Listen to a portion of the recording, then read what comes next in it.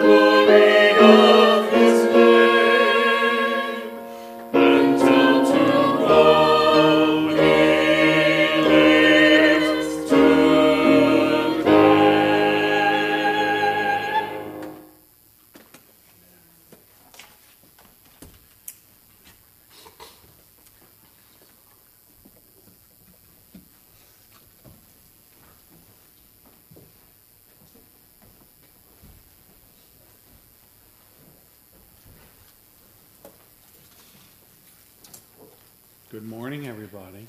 Good morning. Great to have you all here on an Easter morning. And we are recording, I think. We're trying, okay. Okay, broadcasting, yes. I know I have a sister in Rochester, New York that's tuning in, and others from Pennsylvania. So it'll be on shortly if it's not right now.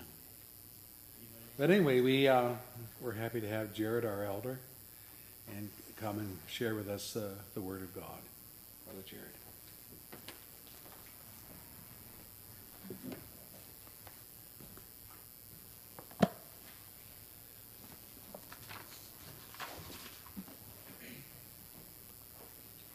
In a moment while I get everything set up here. Is Lydia still in the room? She is. Lydia, would you go get me a cup of water, please? Thank you, honey. As typical with me, there's no name of the sermon until I'm standing in front of you. Brandon asked me a few moments ago what the name of the sermon was. Thankfully, I have one this morning, but I don't have a scripture reference for you. So, the message this morning is called the 3 R's, that is the letter R, of resurrection. Okay, so let me just share with you this morning some thoughts that God has given to me this week regarding what I think is a rather unique perspective on the resurrection. But before we do that, let's ask God's blessing on our time this morning. Father in heaven, we are thankful for the resurrection of Jesus Christ, because without that, there isn't any hope for us who meet today. Lord, that's what makes being one of your children so special. We thank you for the hope and for the love and the peace that comes to us via the Lord Jesus Christ. And we ask this morning that you would be with us as we look into your word and we examine these things in Scripture. And may our hearts rejoice with those who are already in heaven with our Savior. We ask this in his name. Amen. This morning we celebrate the resurrection of the Lord Jesus Christ. Unlike when we gather each month to celebrate the Lord's death, in obedience to his command, today we celebrate his resurrection. All of time centers around the birth, the life, the death, and the resurrection of Jesus Christ. A span of about 33 years in the whole of all of the world's time. In the whole of all the world's history, pagan people must wonder why it is that Jesus Christ and his work have not been forgotten. There are probably countless influential people throughout the many cultures and time periods of the world who have come and gone in our lost antiquity. What is it about Jesus that is so special, and why, out of all of humanity, is he remembered. The further we move away from the event of the resurrection of Jesus Christ, the more absurd it becomes to the world. I mean, we have not witnessed many, if any, resurrections in a long, long time. And they were tremendously rare even in Jesus' day. Our scientific and medical communities have made many strides in preserving life, but they haven't been able to bring life back to someone who has died. Yet the rarity of the event and the even more unique way by which it was accomplished, as we'll look at later this morning, contributes to its significance.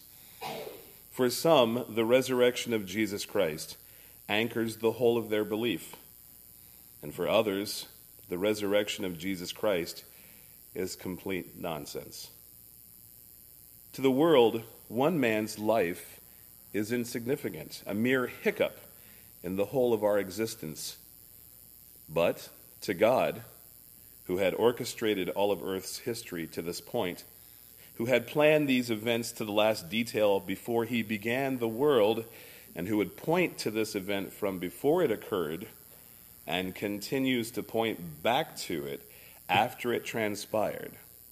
This is the focal point of all time. This event is important to God. It has endured the passing of almost 2 millennia. This event has changed the world, and it continues to change the world. Usually, we like to ruminate on the benefits that we experience from the resurrection of Jesus Christ. And at some point we will, even in this morning's message. But for a while, I'd like us to examine the benefits that God experienced on the dawning of that first Easter morning. As the first rays of sunlight tore the last vestiges of night away, an empty tomb is revealed.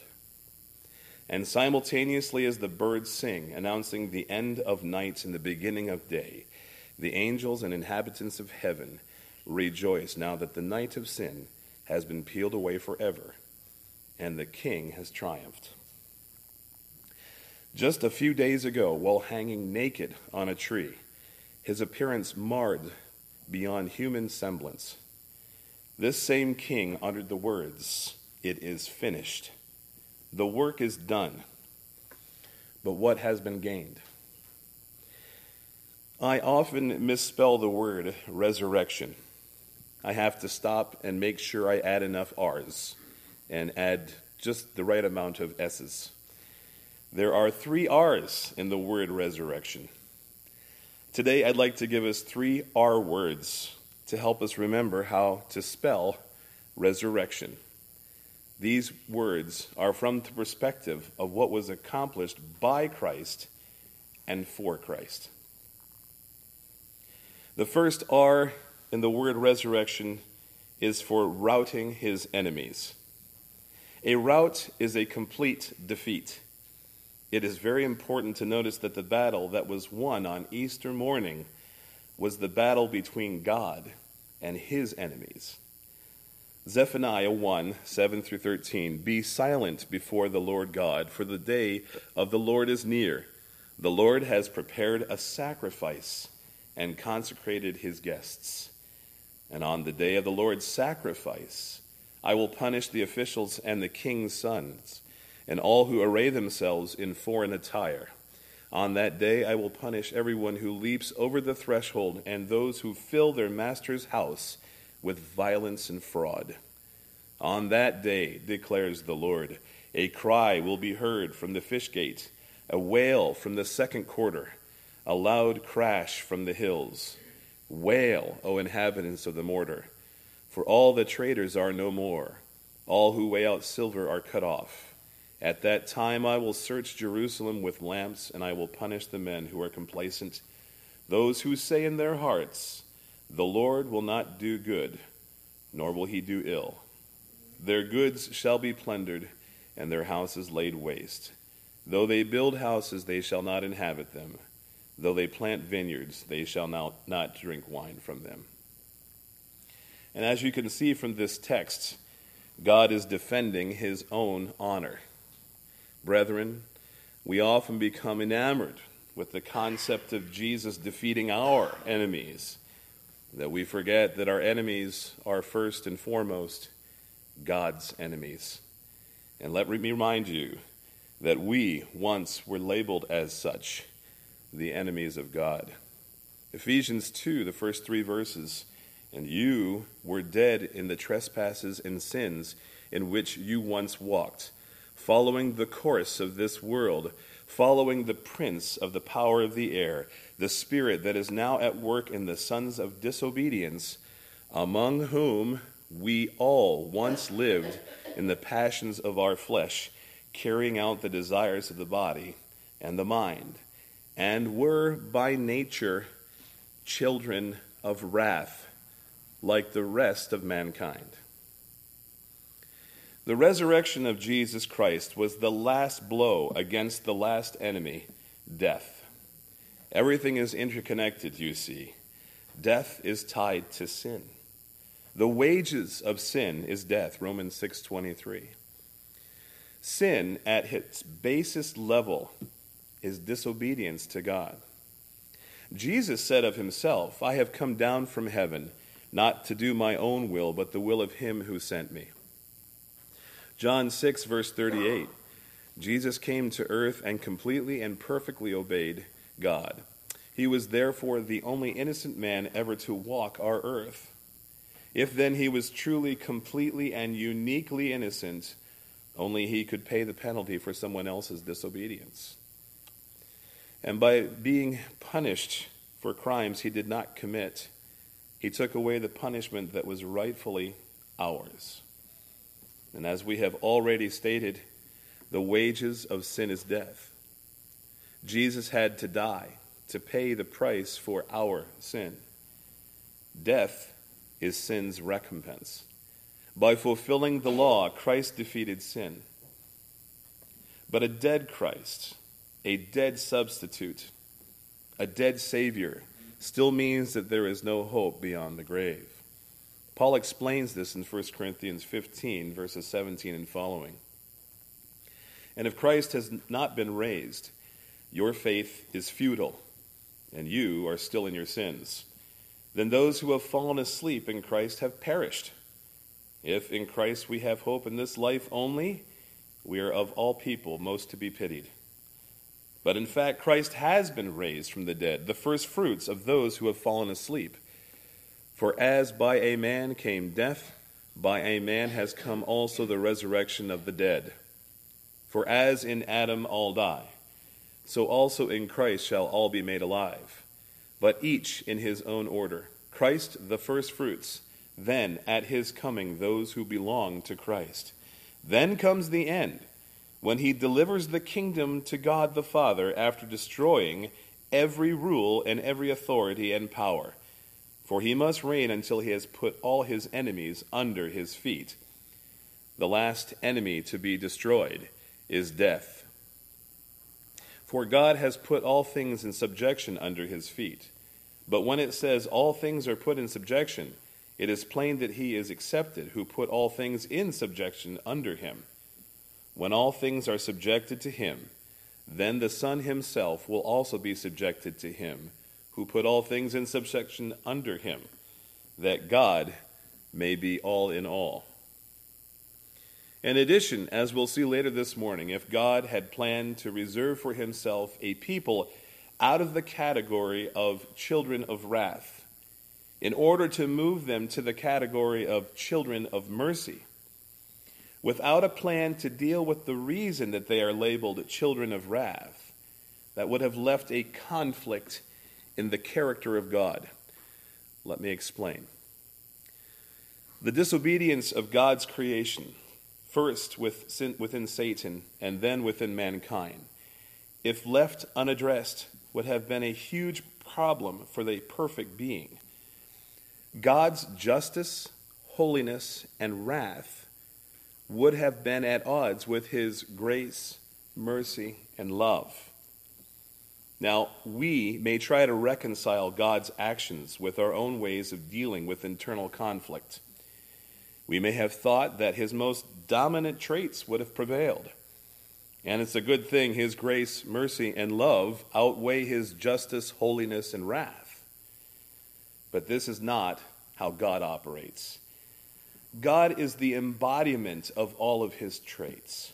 He doesn't merely possess a measure of justice, holiness, wrath, grace, mercy, and love. He is these things. Any measure of these traits that we might possess come from our being made in his image. God is as holy as he is gracious. God is as merciful as he is just. In a perfect world with perfect beings, these character traits never would be at odds with each other. However, in a world corrupted by rebellion and disobedience, how could God be both at the same time? Thus, the plan of God from the onset of creation had to include dealing with these enemies. Something had to be done about sin, and that something was the complete eradication of sin. To leave sin unchecked would defy his justice. To leave his people in their sins would negate his mercy. In either situation, God would cease to be God. The second R in resurrection is for Jesus being proven right or vindicated. From the onset of his ministry, Jesus amazed the people, the teachers, the experts of the law with his knowledge of the scriptures. A great level of amazement from his audience was not enough to validate his claims of divinity. Well, what would convince people that he was indeed the Son of God?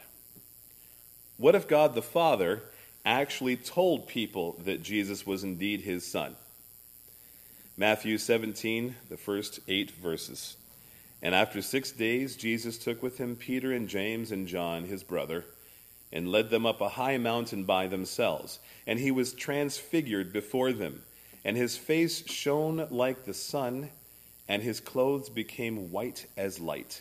And behold, there appeared to them Moses and Elijah talking with him.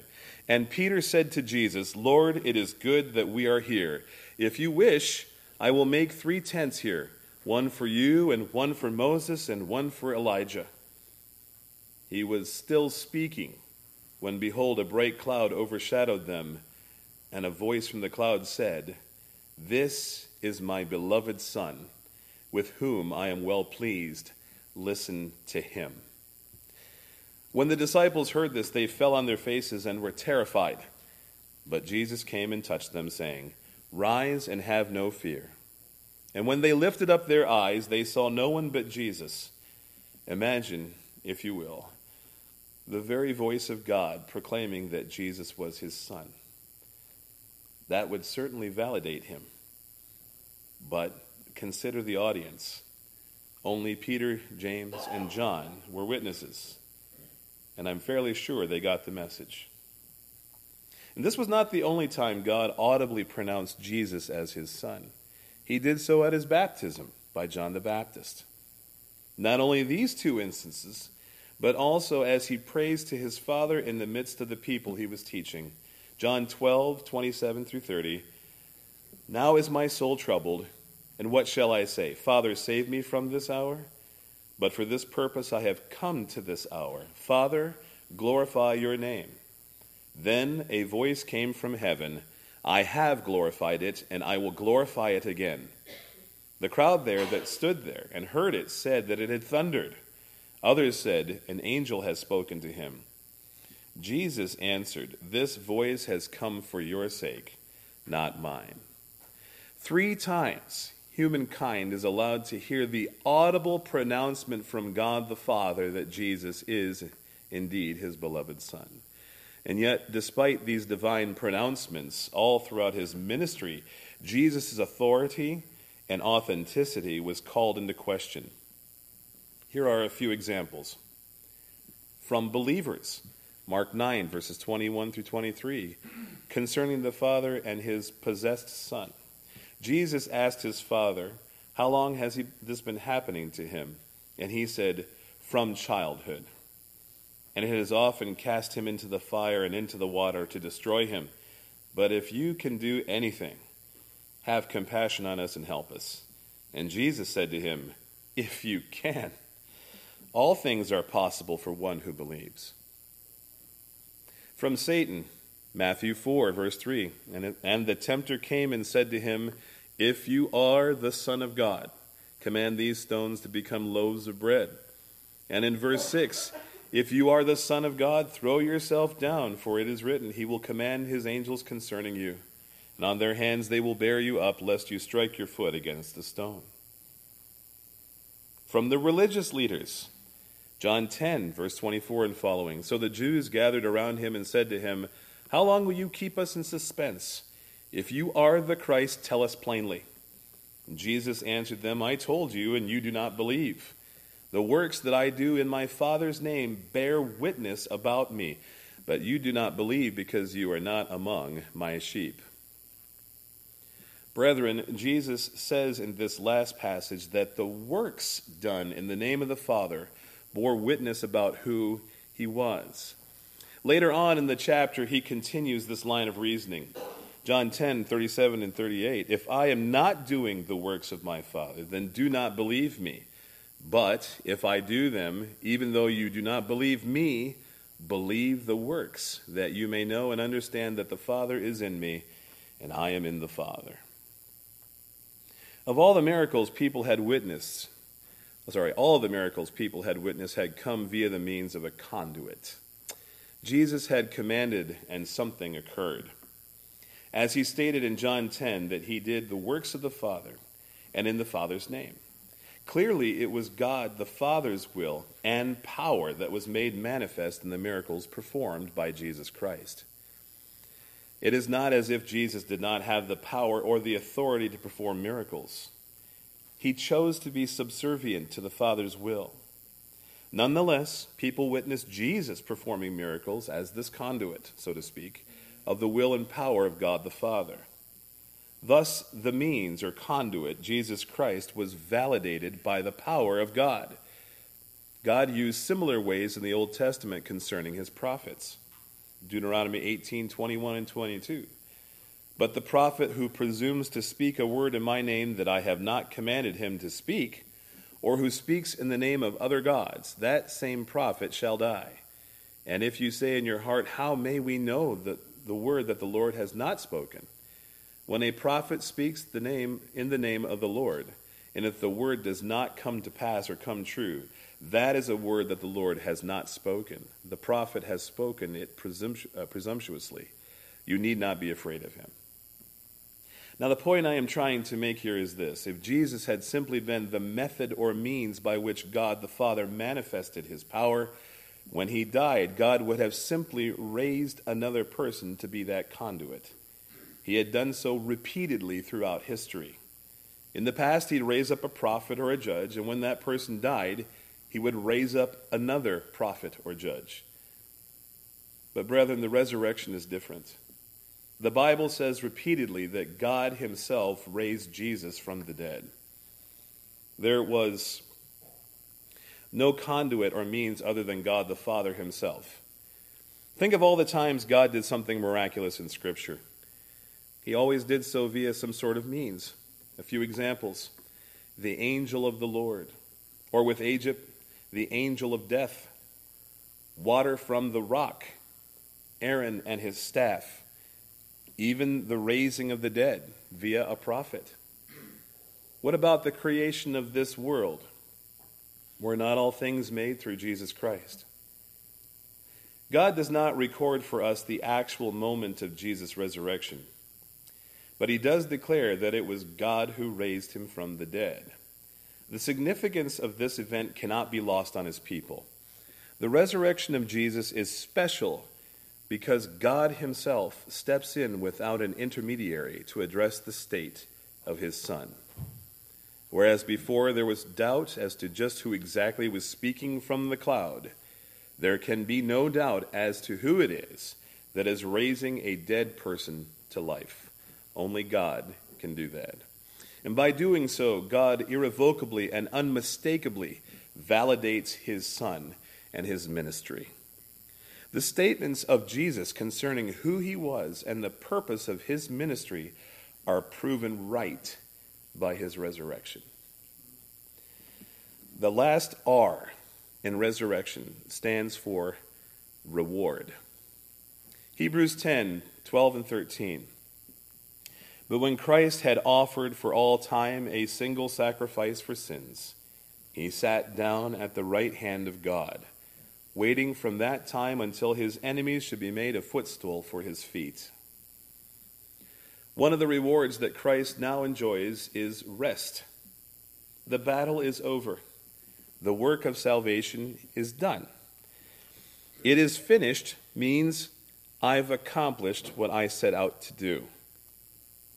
However, I want us to realize that although Jesus is currently resting from his work of salvation, he is not doing nothing in heaven. Right now, at this very moment, he upholds the universe by the word of his power.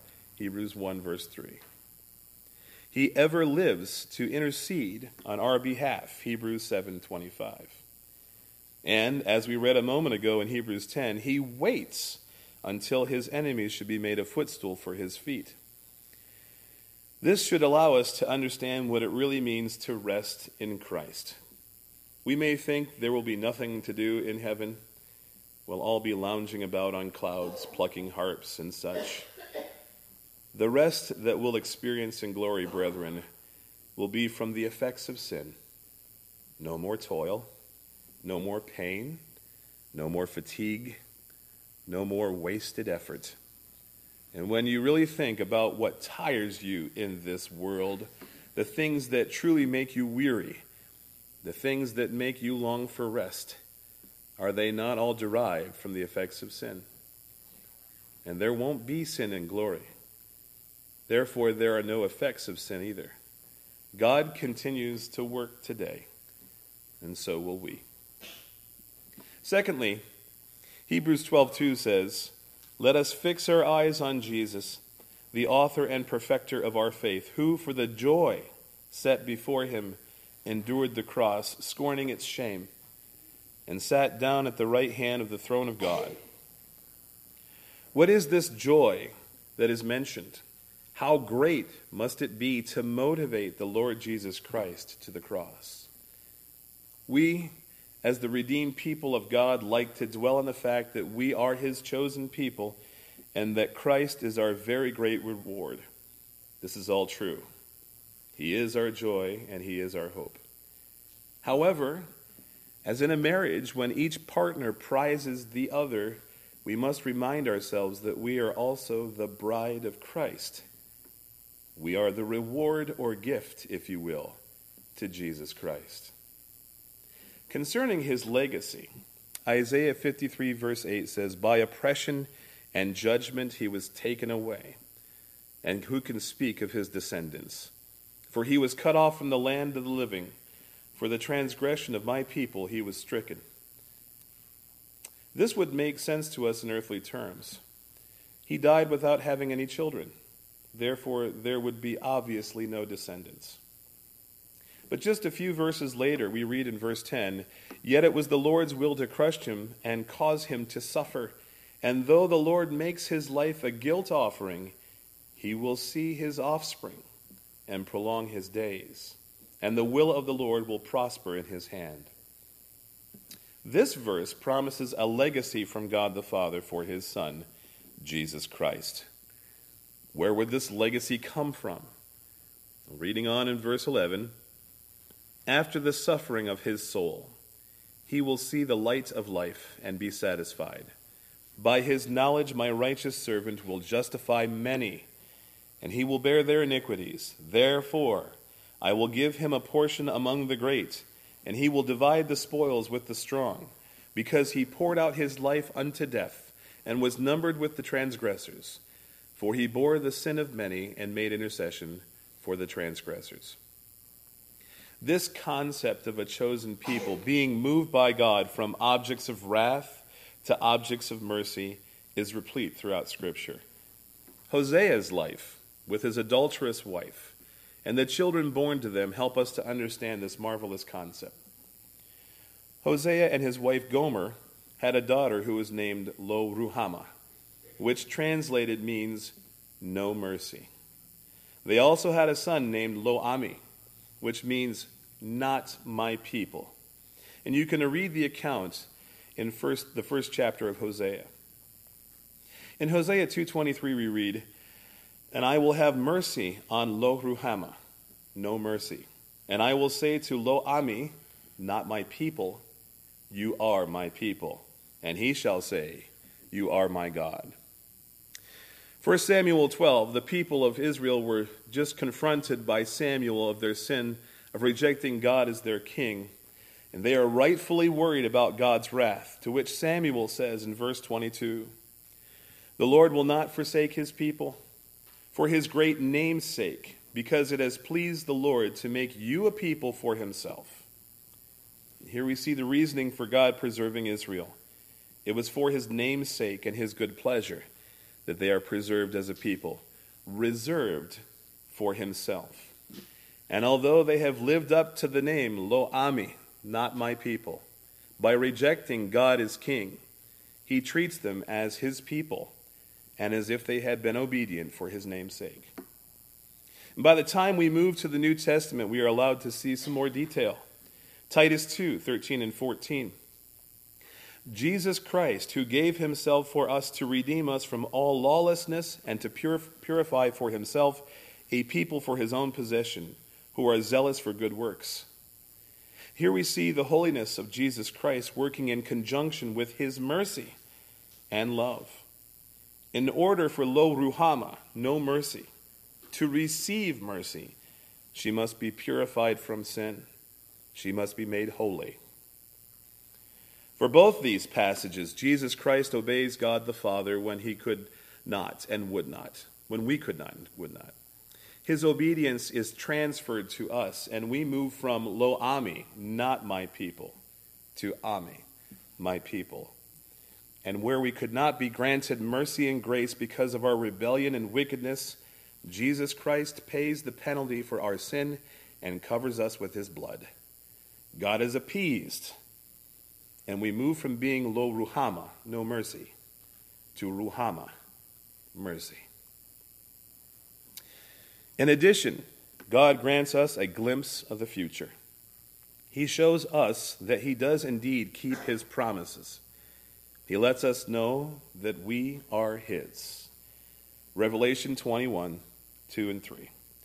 "And I saw the holy city, the new Jerusalem, coming down out of heaven from God, prepared as a bride, adorned for her husband. And I heard a loud voice from the throne saying, 'Behold, the dwelling place of God is with man. He will dwell with them, and they will be his people. And God himself will be with them as their God.'" And now verses 9 through 11. "Then came one of the 7 angels who had the 7 bowls full of the last 7 plagues and spoke to me, saying, 'Come, I will show you the bride, the wife of the Lamb.' And he carried me away in the Spirit to a great high mountain, and showed me the holy city Jerusalem coming down out of heaven from God, having the glory of God, its radiance like a most rare jewel, like a jasper, clear as crystal." Brethren, this is a picture of the bride's holiness, having the glory of God, radiant and clear as crystal. The fruition of the promises given to Israel of old, "I will say to not my people, you are my people, and he shall say, you are my God."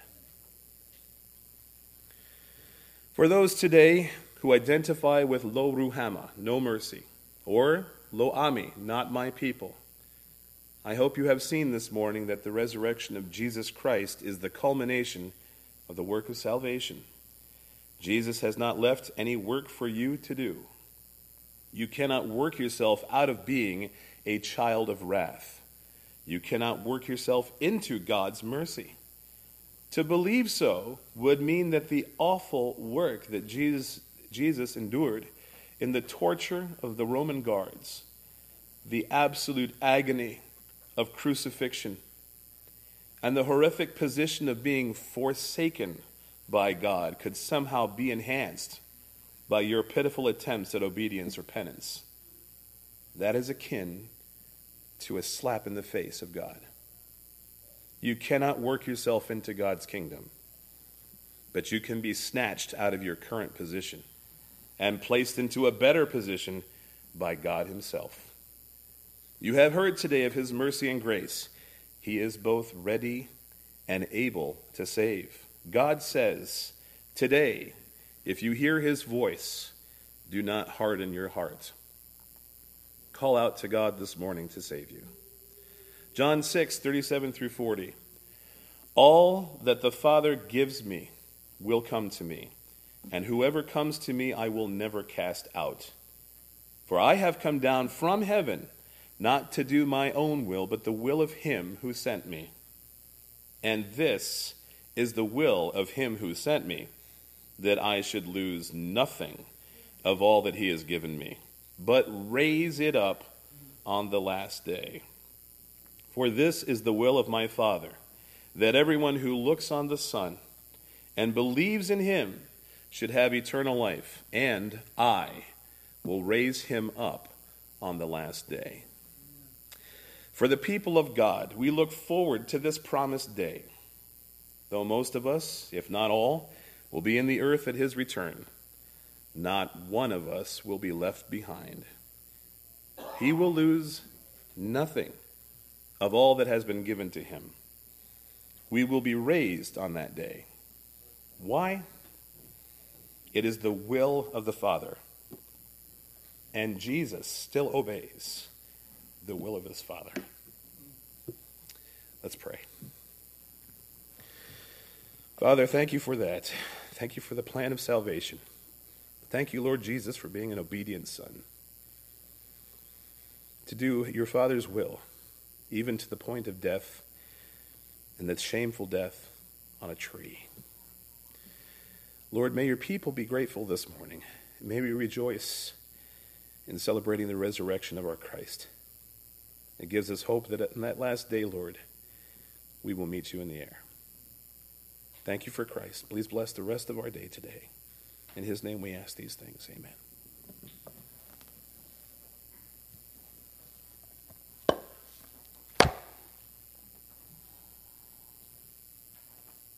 From the Brown hymnal, let's sing number 237.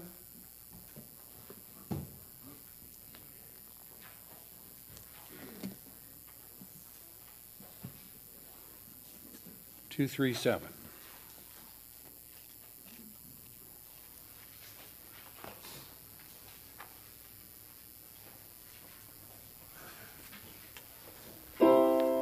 Let's stand. The sky shall unfold, preparing his entrance. The stars shall applaud with thunders of praise. His eyes shall enhance those of and we shall behold him and face to face,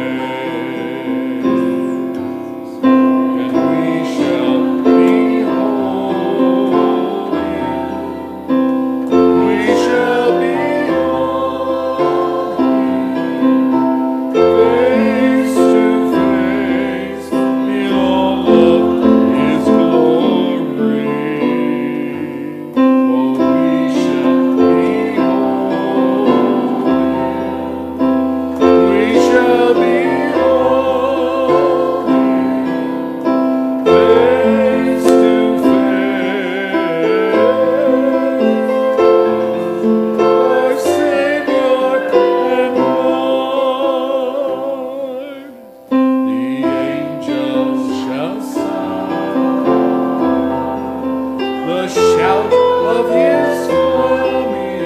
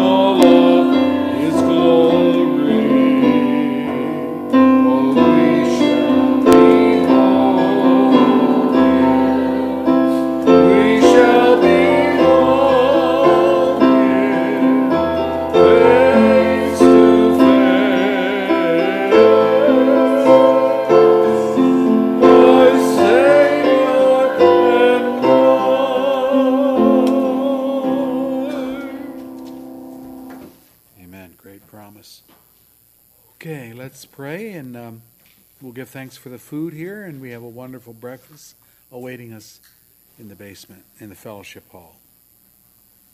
Father, we thank you for the promise we just sang about, that we shall behold you, and when you come.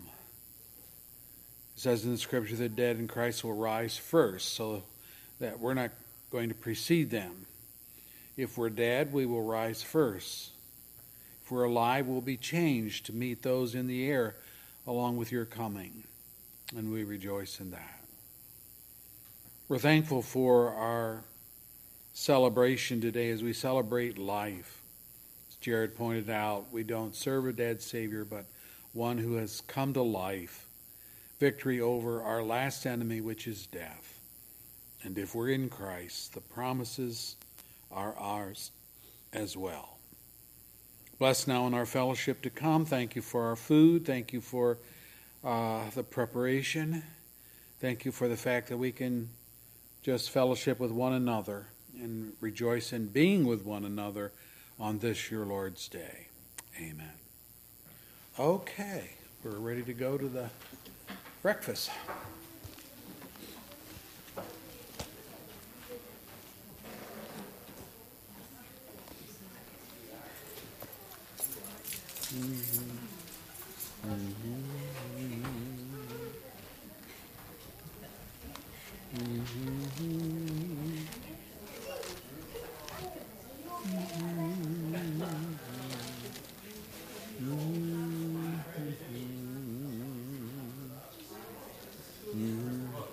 Good stuff, Jared.